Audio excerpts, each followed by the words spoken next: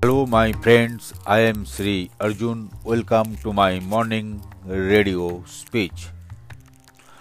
With the advent of the democratic ideology, the mass consciousness was caught up in the day to day events of political affairs in the respective countries.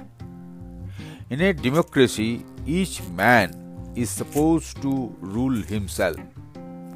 And as the democratic governments become more and more predominant, political consciousness came to dominate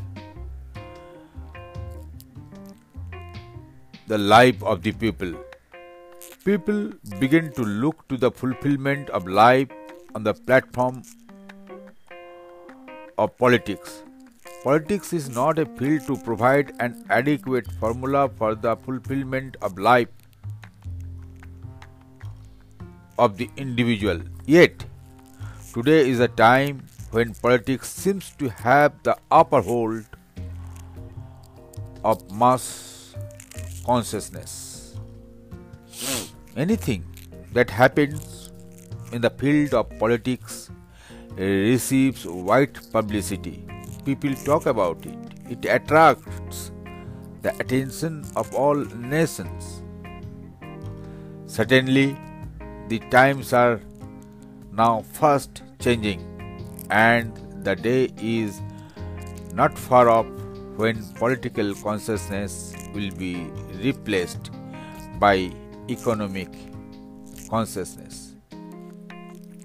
Economics has already begun to influence the destiny of politics in many countries. This shows that such technology is based according to the consciousness of the masses and at any particular time.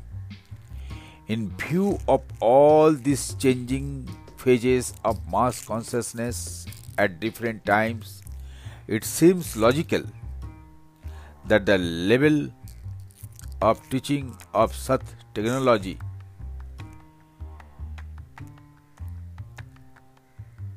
is not rigid and restricted to any specific level for all the times.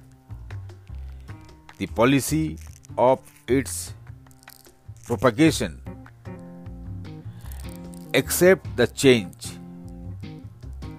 in the level of mass consciousness at any time so that it could be easily imparted to all the people of this planet.